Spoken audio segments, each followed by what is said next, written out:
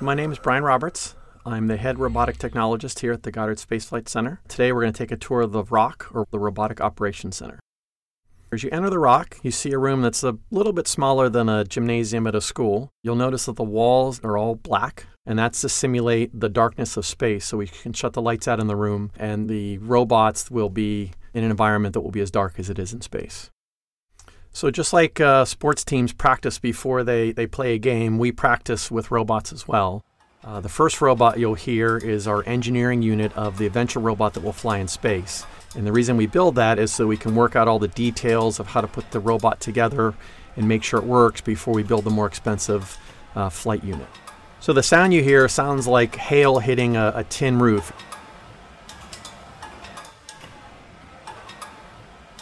What you'll hear is the brakes on the robot coming on and off, moving back and forth, and so you kind of hear a tinging sound as these 7 pieces of metal are hitting each other. This robot is a hexapod, which is a motion platform on which we mount a satellite mock-up, and the robot then moves that mock-up, simulating its motion as it would be moving through space. What you'll hear are the motors moving back and forth, and it kind of sounds like a car engine revving up and revving down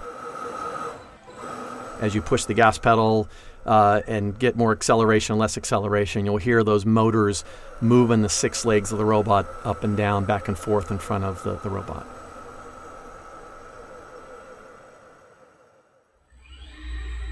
The last robot you'll hear is an industrial robot that's used by car companies and other factories to assemble furniture or assemble cars or paint cars.